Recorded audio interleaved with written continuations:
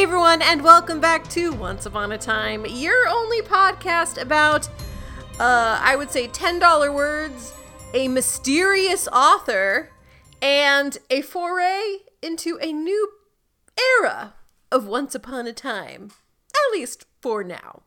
I'm Beth Elderkin. I'm joined as always by the lovely Abby. Abby, how are you doing? Incandescent. I can't remember the other. I have the other words, but I don't want to ruin them. I love the $10 words. I'm very excited. We're getting into some reading. We're expanding our brains and our minds and our heads and our brains. But I'm excited to do book club, and this is a nice. I think this is going to be a nice way to ease into it. This was like the easiest way I think for us to start based on the reviews I've read about the other books.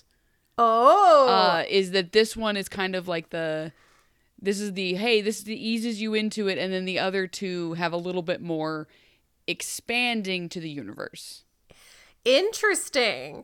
Well, everybody, we are here to talk about a book club book, our first one, because for those who may have not heard our last week's episode, we are taking a break from doing episodic recaps of Once Upon a Time during the actor and writer strikes, because that's what SAG-AFTRA and WGA have asked, is that review podcasts refrain because it drives, views and revenue to streaming services, which are not properly compensating the cast and crew behind those shows. So we are doing our part, and we are changing things up a little bit with our Once Upon a Time book club, and we are starting with 2013's Reawakened, A Once Upon a Time Tale. This was written by Odette Bean, and we're just going to kind of stop there for a second. Because Abby and I have no idea who this is. Nope. And for all we know, this person does not exist. Or wrote a book and then drifted into the ether, which frankly, that's kind of what, as someone who's written things, I've kind of always wanted to do. Just, here's a book. And then you never hear or see from me again, erased from the internet, and no one ever talked about it ever again. Perfect. The perfect crime. Or it is as you speculated, maybe a pseudonym ghostwriter situation. Yeah, it could be a pseudonym, an alias. Someone was using a created name to, there's writer for hire situations. We won't get into it in a lot of detail, but for example, the Vampire Diaries book series was a writer for hire situation where a publisher had an idea for a book series they wanted to do about the Vampire Diaries, and they went to a writer and hired her to create the series. And so she doesn't own it. And this could very well be a similar situation where the publisher, Hyperion Books, wanted a book on Once Upon a Time. And so they went to a writer and were like, hey, can you turn this out for us? Sure, what's the money? Cool, I'll do it. And didn't want their, other work attached to it because, writers gotta make money. Might have, given them a different name to use. Or yes. Odette Bean is August. Or the author. Or the author. Just somebody, because that would be the most meta commentary on this. This is a person whom none of us know, sitting quietly in the background, writing a story about someone writing a story. Like, how many authors do we go? Is there someone writing about Odette Bean's life? Just like writing, there's an author following around the author of the author. Oh, Abby, how deep can we go? You just made my head spin. It's too much. It's too much for me. We're 2 minutes in. We've already gone too deep. Well, this book is a YA novel, recommended for ages 8 through 12. So it's perfect. There's a lot of swearing in it for an 8 to 12 book. I was kind of surprised. There's more swearing in the book than there is in the show. I think the second chapter, the first sentence has 2 swear words. Now, they're not big swear words. Like, they're kind of soft swear words in the grand scheme of things, but still, 2 in the same sentence. Chapter 2. Let's go, I guess. Oh, yeah. And this first book, Reawakened, is a retelling of the first season of Once Upon a Time. And every chapter so far has been named for a different episode in sequential order. So, but they don't actually kind of follow one to one. There's a bit of truncation that's happening. There's one moment where truncation. Can I say it like that, or is it just truncated? Can it be an action? Can it be a verb, like an activity? Honestly, it's book club. We can do whatever we want. Yes, Beth, you absolutely can. All right, truncation. At one point, Henry like does this giant exposition thing about the Regina's past, which was a thing that we had seen in a flashback in the show. But they're like 4 episodes worth of flashbacks. Mm-hmm. Like he's just. But also, what's funny about that is that, and we'll get into this, I guess, but like. It's not actually Henry telling her. It's Emma recounting what Henry has told her. Yeah. Like, it's just this giant paragraph. Now, this whole book, and I will try my hardest not to harp on this, but this book is structured in a way that I'm not a big fan of. Mm-hmm. There's so many commas, Beth. It took me a second. But when the info dump happens, it is the most wall of text paragraph. And it's just like, oh, and then Regina had to sacrifice the thing that she loved the most. It was her dad. And then she did this, and then this, and then this, and then this. Whoa. Like, he's just telling her this as they're walking down the street. Okay. Yeah. Big info dumps. Yeah, so we have started with the first 2 chapters, which is about a little over 50 pages, and I think that's probably going to kind of be how we continue. I think a couple chapters at a time is a great way for us to go through this story. And in the first one, Welcome to Storybrooke, it's a lot of the pilot, recounting the pilot and Emma coming into Storybrooke, getting arrested, and all that fun, chopping down the tree, all that fun stuff. And it also continues with, it's basically the story of Emma coming into Storybrooke, learning about Henry's situation, learning about the curse, but then it's sprinkled with a lot of inner monologue that is kind of what differentiates this from the show. And before we start talking about like what we liked and didn't like, Abby, I wanted to turn it to you for a second to see, like, as far as the structure of these first 2 chapters, like, how did you feel it felt compared to the show?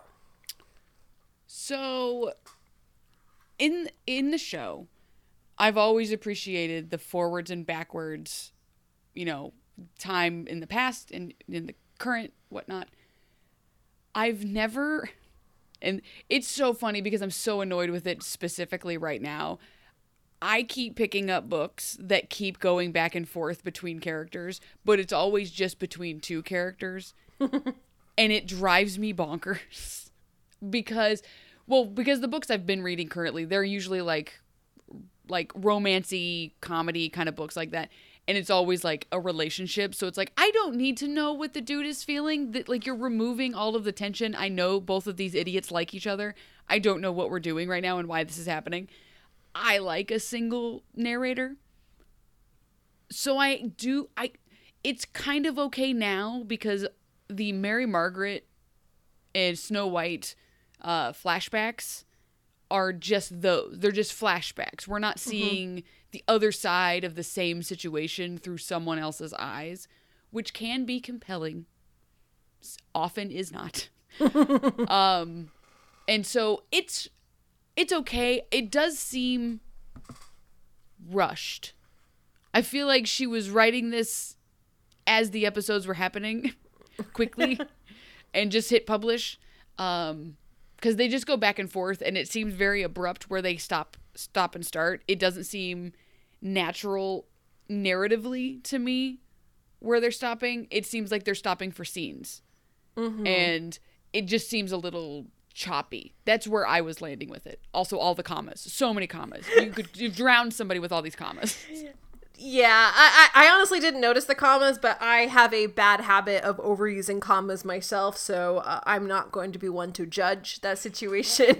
Beth, they say that the things that you hate the most, because hate and love are on the same sword or something like that, you hate things because they're similar to you. I comma splice like nobody's business, so I notice them. I can see them in other people's work.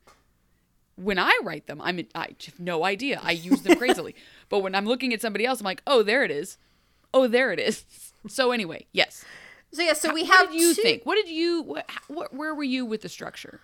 I mean, it was easy to read, and That's true. And it followed the general trajectory. There's two things that I liked about the structure. One was that it moved very easily and was simple to read. Again, it's a novel for children. And two, I liked that their dialogue didn't match verbatim the dialogue in the show. Cool. And, yes. Good note. And I know that some people actually had a problem with that. Like, I was looking at some of the reviews. People were like, oh, it's not the same things as the show. And I'm like, there are some noticeable differences, which I want to point out. But I think that's okay because this isn't a one-to-one.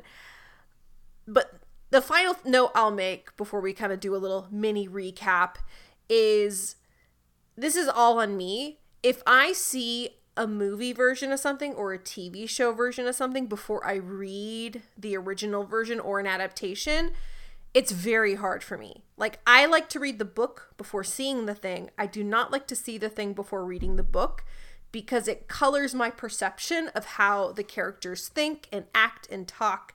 And it's a lot easier for me to put trust in an actor to reinterpret something than to look at what the actor did and then go back and be like, oh, no, that was the original intention. It doesn't match. It's cognitive dissonance. I don't like it. I agree with that. I don't think that you would get the same effect, though, this way.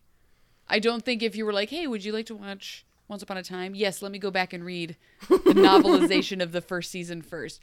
Because this is not the difference between Lord of the Rings the movie versus Lord of the Rings the book, where you can just sit there and be like, where was Tom Bombadil? How dare everyone? The scourging of the shower was not there. Meh. Because there's very little actual description. Like, I noticed that Regina as the evil queen is described, and Red is kind of described. But other than that, it's just like, this is Emma. There she is. Here's Mary Margaret. There she is. You know, there's Granny. She's an old lady. There she is. And it's Henry. He's little and he's a boy. Yay. And so, like, a lot of it's kind of... It made a lot more sense when you told me that it was written for such a younger audience. It does seem like there should be pictures. Like, I feel like I should be flipping through a book when I read these. Like, it feels like a kid's book a little bit, where it's like, if you've ever read... you may have more eyes on this than some of our dear listeners, but if you've ever read, like, oh, it's Finding Nemo, but it's the Golden Book, so it's just like flying through it, and if you haven't seen the movie, none of the plot points make sense, because if like each page is 20 minutes of the movie, and it's just like, and then we found him, and then he was gone. Also, there's gonna be a lot more barking in this episode. I apologize. That's all right. So I don't want to do like a full recap because, like I said, this is a very close one-to-one with the show, just truncated and shortened down in a lot of places and explained away in others. So what I really want to talk about, you know, first just to kind of say what those main plot points are, and then I want us to talk about the main differences. And I think that's where things are really going to be interesting. So we get Emma arriving in Storybrooke because Henry has come to get her and bring her there. And so she does. And then the whole thing with Regina, the whole thing being framed by Hopper, she ends up in jail, and she decides to stay in Storybrooke to make sure that Henry is okay. And then meanwhile, we have the flashback of the creation of the curse. And we know that it's the curse because Grumpy does yell about it. He tells us it's happening. Amazing. We love this about the book. We get everything. I highlighted that line. I was like, that is extremely important information. That's a continuity we must continue for all time. And yeah, then the curse happens and they all end up in Storybrooke, and where we left off is Emma chopped down a limb of Regina's tree. And that's a moment I really want to talk about because holy shit, it was weird. And then she just goes to Regina and goes, your move, bitch. And then she pieces out. So that's where we are. Is there anything of note that I missed before we kind of get into the nitty gritty a little bit? No, I don't think so, because I'm very excited to talk about the book, or about the tree part as well, because I was like, what is going on? I'm so confused by the tree part. There were only a few things. I mean, I took some notes. I'm pretty excited, because for a children's book, now that I've wrapped my brain around this, like, not even super YA, because I don't even know if. Would Harry Potter be 8 to 12? Like, would stuff like that and Divergent, that's young adult, right?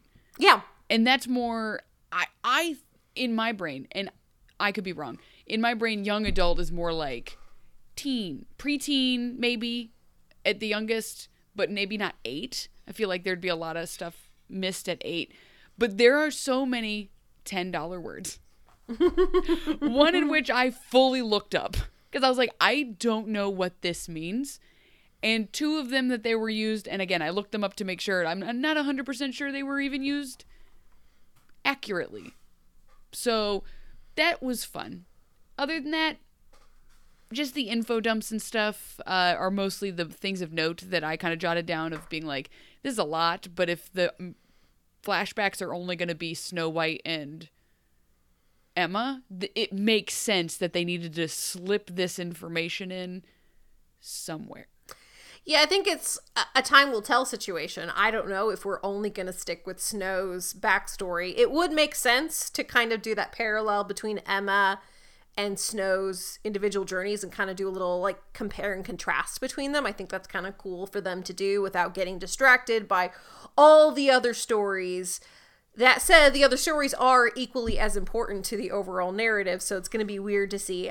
I do want to make a note, a little oopsie on my part. I did read 8 to 12 on one place, but on Amazon it says grades 5 through 9, which would be more 10 to 14. Okay. So either way, it's still like a kid's book, but that would be more in the preteen variety. Because I'm literally looking at a page and she says, nothing a little sleep and scotch wouldn't cure. I'm like, is that for an 8-year-old? That seems weird. Again, they used incandescent to refer to Red's lipstick at one point. Mm-hmm. And they referred to the bail bond guy that she chases down, like the first person, like when we first are introduced to Emma, she's chasing him. She referred to him as having a wantonness. Mm-hmm. You know, that word that every 10-year-old knows. Wantonness. He's a soup? What's happening? Yeah, let's just wait until Mary Margaret has a one-night stand with Dr. Whale. So the first thing I really want to talk about is the inner monologue that we experience, particularly with Emma. Because while this isn't in first person, this is a third person omniscient narrative where we're getting in the headspace of what Emma's thinking, what Emma's feeling, and the same thing with Snow. But there's a big difference because Snow is the kind of character who wears her heart on her sleeve all the time, so you kind of know what she's feeling. Like, nothing that they say in her inner monologue, for the most part, is all that surprising to me. There's occasionally when she's a little bit sassy, like inside her mind, which I liked, but that also matches her character. Emma's, on the other hand, I don't know about you, but it really morphed the way I see her character in a good and a bad way.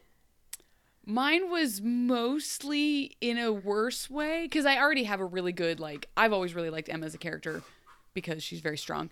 But, like, this kind of was just like, in no way would anybody be surprised by this characterization of Emma going dark.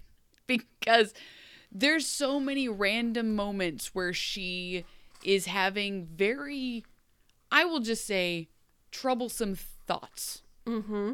And they're just, but you do get to see more of her, like, you get to see more of her birthday, like, wish being loneliness. And she's like, I wish I wasn't alone. And says she's not. Ta-da! But yes, there's just a little bit more of a rough edge and darkness that we get to have an insight on that I don't know if I needed or wanted particularly, especially around the whole, like, why she stayed.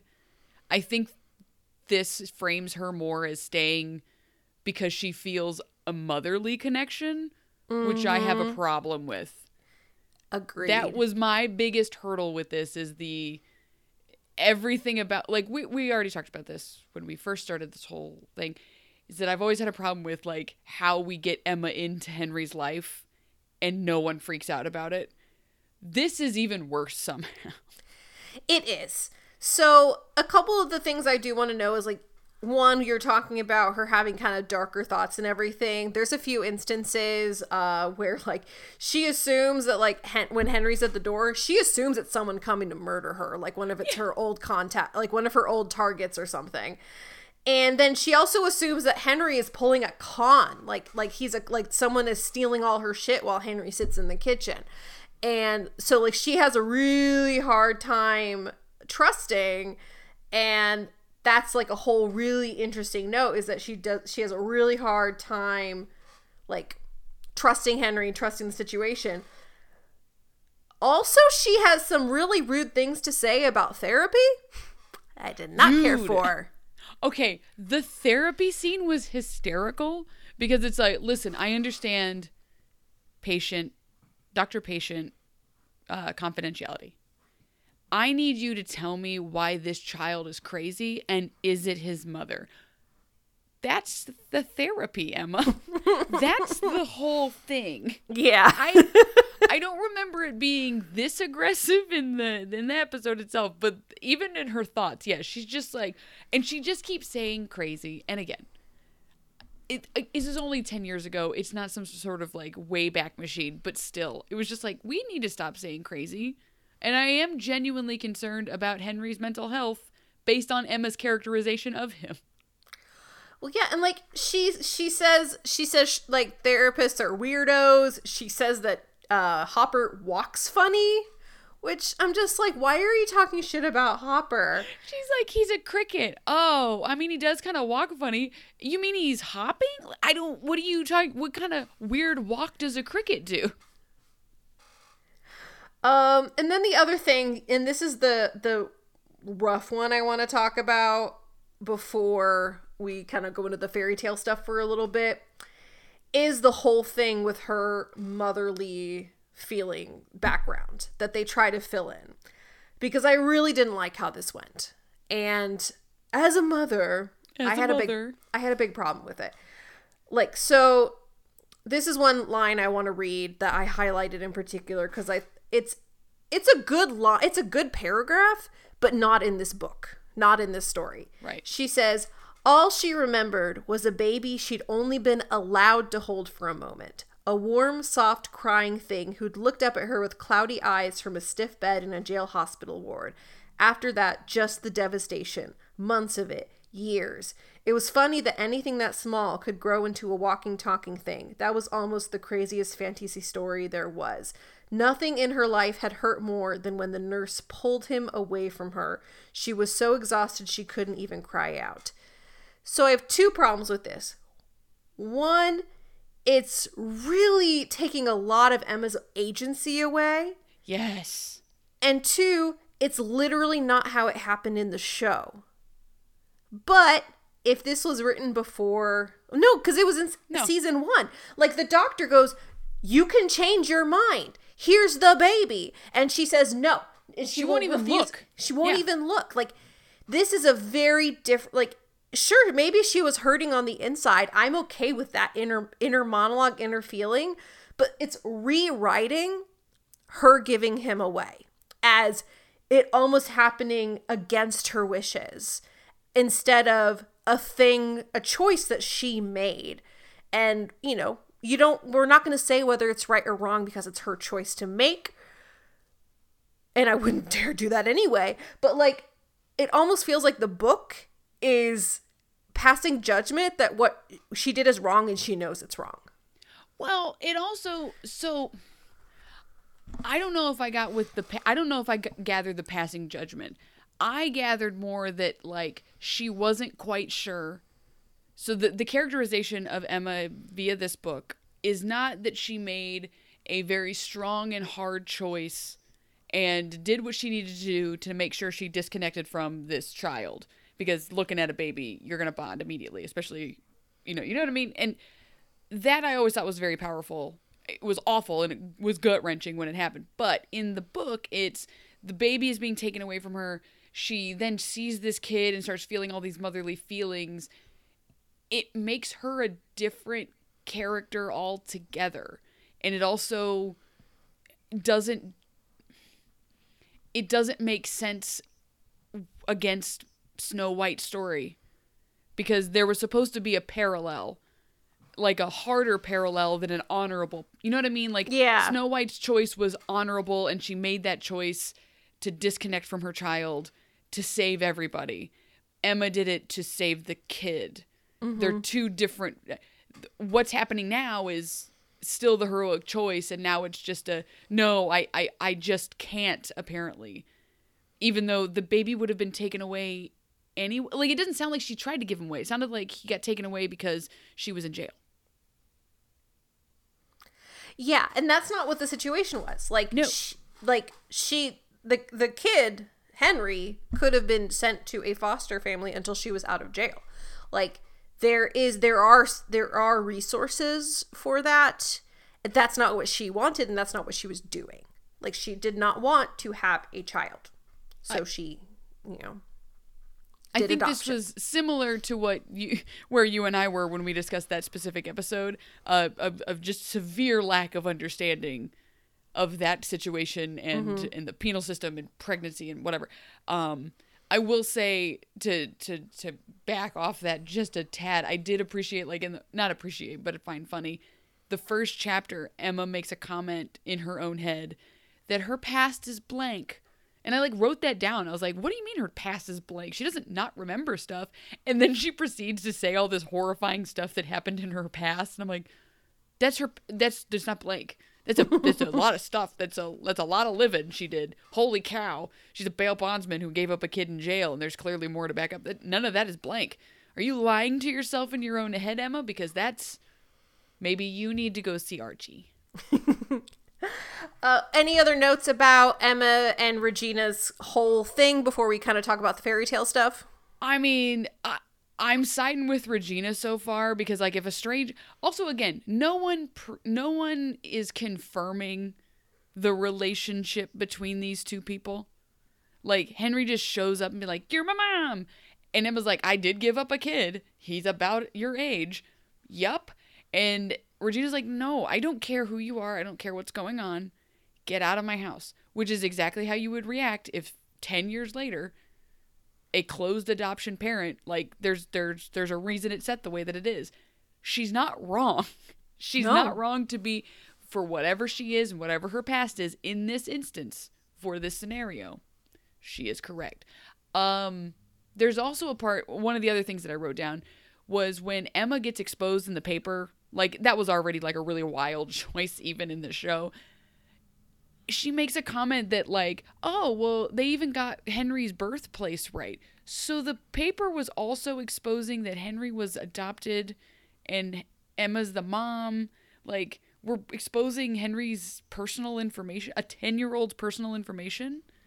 It's a lot going on in a paper. Yeah, I mean, I imagine Henry hasn't exactly been secretive. He's been telling people about this for a while. And he introduces her as my mother, my birth mother. But that's still no excuse for Sydney to out him. Henry's a boy. Henry is a child. If he wants to spill the beans, he can spill his own beans. Henry is a minor. No one confirmed. Whatever. Anyway, that's all I had. Let's move away from that. Yeah. So I have two gripes with corrections. One is related to the Emma story and one is related to the Enchanted Forest story. For the Emma one, at one point Emma tells Mary Margaret, "I was adopted. I never had a mother," or she tells Henry. Yeah. She wasn't adopted. That's the whole point. Yeah. So yeah. That was a bad goof in my opinion. That's again a fundamental misunderstanding of that system. Mm-hmm. Which just is I don't know, I guess. But yeah, she's never adopted. I mean, she even mentions, literally, I think a paragraph before that. She talks about how she went from home to home for every 3 months in a new home. That's not adopted. That's you're a foster kid who aged out of the system. She didn't even age out of the system. I think, didn't she run away? So, Not adopted. I also noted that. Correct. The other one has to do with the Enchanted Forest storyline, in that it's not called the Enchanted Forest. The author calls it Fairy Tale Land. I thought I was losing my mind. And I was like, okay, maybe it's just like one off, and then it's just going to be called Enchanted Forest. Or maybe Enchanted Forest is a realm inside Fairy Tale Land. But no, every reference in the book so far has been Fairy Tale Land, and it drove me freaking bonkers. Like, you can make changes. That is one I don't think you can make. Because it's literally the title, literally the name of the land. Yeah, there were a couple of these notes where it did just kind of seem like quick hit fan fiction. Mm-hmm. And that was the kind of the vibe I was getting. Because then there's like a part where, again, this is a major plot point in the show of the blanket. Emma's blanket. And she's just like, oh, yeah, I mean, I had a blanket, and my name's Emma, and I have that blanket somewhere. It's in a box. It's not a big deal. Like, we just completely gloss over it, and she never, I don't know. We'll get to it. Maybe she will think about it again. But as of chapter 2, she has not. No. You want to know what my major gripe was, Beth? What's that? She refers to Graham as somewhat handsome. Somewhat handsome. Yeah, Graham was somewhat handsome. That's not exactly accurate. I have so many questions. Has she met him? Has she seen him? Question number 1, how dare you? Second of all, yeah, I just love those. Like, yeah, Graham's somewhat handsome. I put my whole Kindle down to write down this note.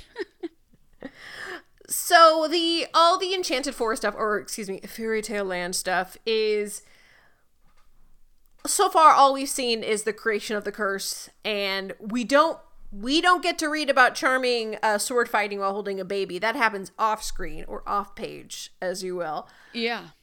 But there were a couple things I actually kind of enjoyed about this retelling of the backstory. One was the characterization of Rumpelstiltskin. Because I just want to read this little paragraph here. It says, Rumpelstiltskin was at the bars of the cell, and they could see his scaled face. His nose was twisted and warted, his teeth yellow spikes. Some foul magic had done this to him, but Snow didn't know exactly how and didn't want to. He smiled, his grotesque tongue wagging out of his mouth. And then he's later described as a goblin. So, I feel like they kind of made a creative choice to amp up the monstrosity of Rumpelstiltskin because it was on the page as opposed to on the screen. And I liked that. I liked that visualization. I'm like, yeah, make him freaking creepy looking and weird. I agreed. Again, one of the few characters that got an actual description. Yes. and a hell of a description it was. And yeah, and that whole scene, again, because I'm sitting there, there's like, oh, who is he? Don't tell him who you are. How do you know who I am? As we all know, he knows who both of these people are. Yeah, I liked this. It did seem... It was also funny because they're like at the end of the rows of jail cells, and it's like, no, if I'm remembering correctly, he was like in a pit of a specially made prison. But this was nice, and it was a nice way to reveal the Emma thing. Because since it is through Snow's perspective, the thing that I dislike the most about Snow's perspective at this point is that it's mostly Snow just telling what's happening.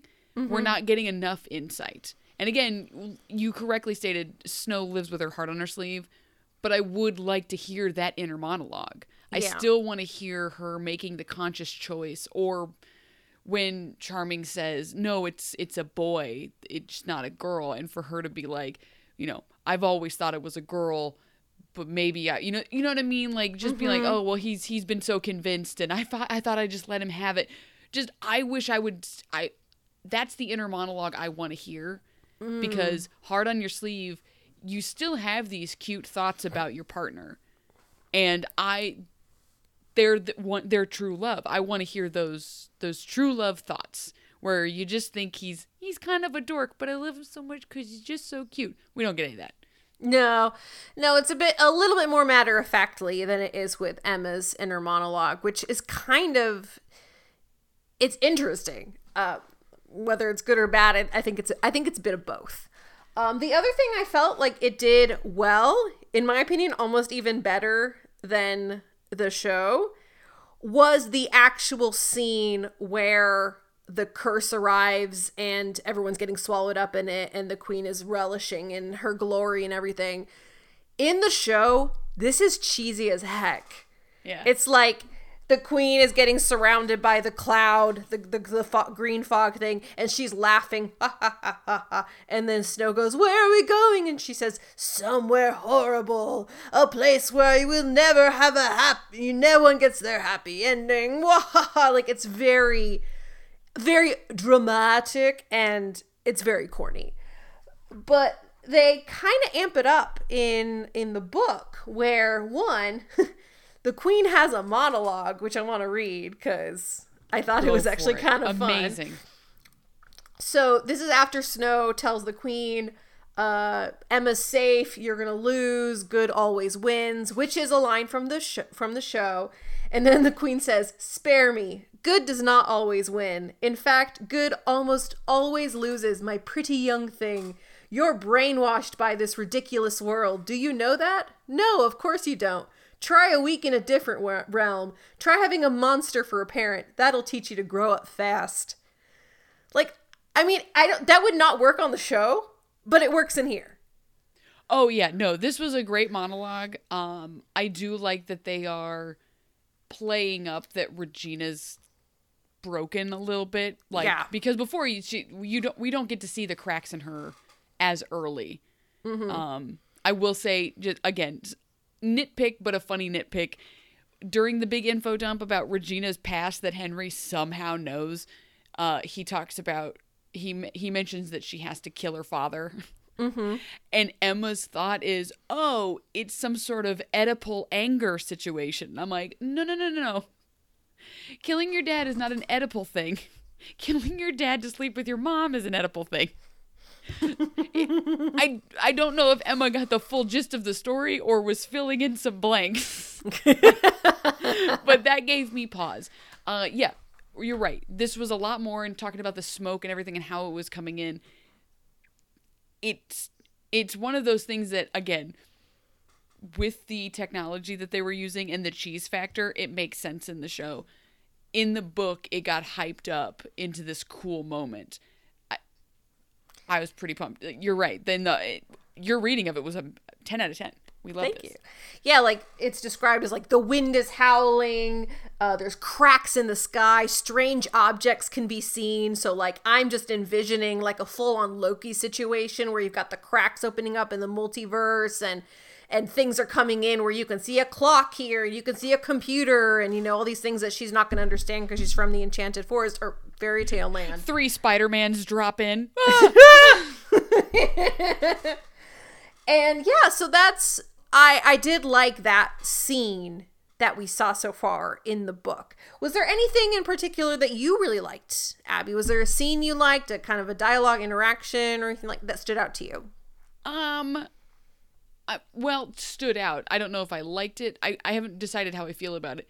But let's just talk about the apple tree scene to close out, because a wild choice. Like,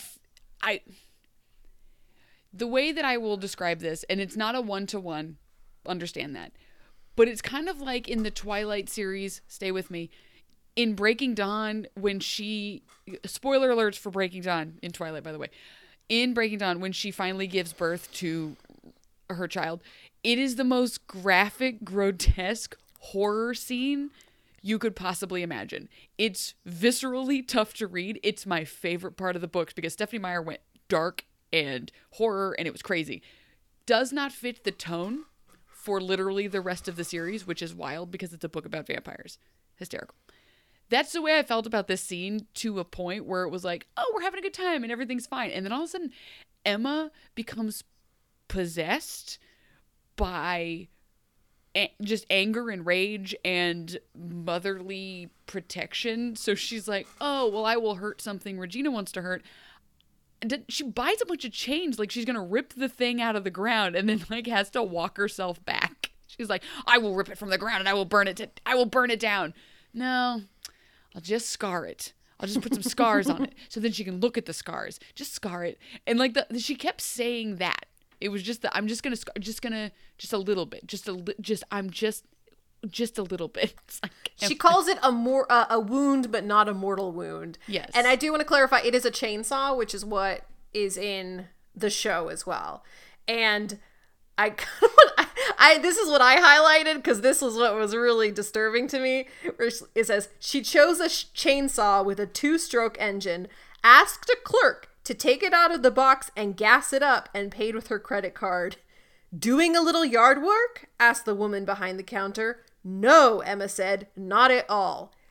That woman should not have sold Emma the chainsaw. No. Tell her to get out of your store. That is a woman who is about to murder people. Yeah. You doing a little yard work? No. Which way's the cul-de-sac again?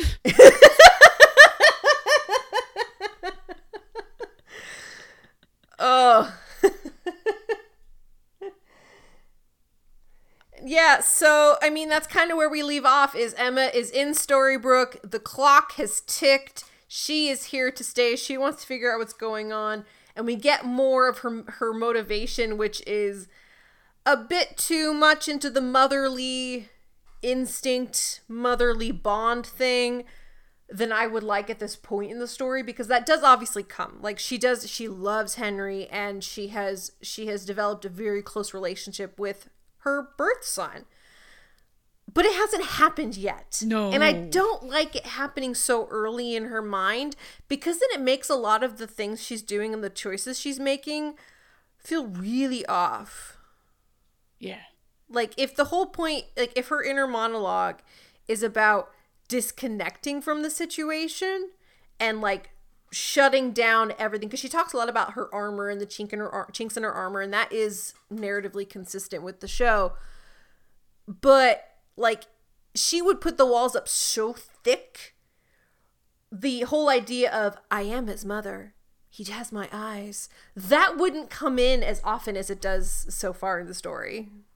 Or if it did, I mean, because you can have that kind of, like, mild intrusive thought of, that kid has my no, this is why I didn't want to look at him, this is why we're not going to do these things, because, like, her character is supposed to accidentally realize she's a mom.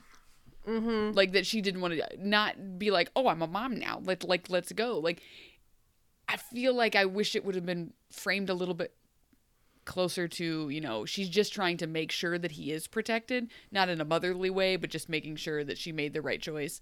So I'll be interested to see how this plays out, because it's not vibing with me.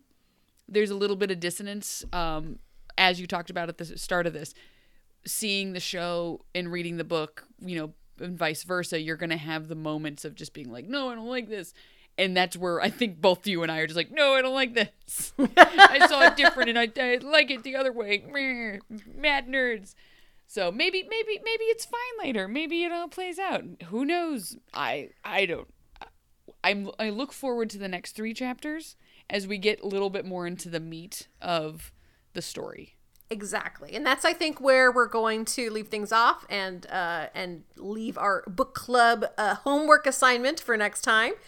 So we will be reading you want to do the next 3 chapters? Next 3 chapters. Next 3 chapters. That's what we're going to do, y'all. Big read.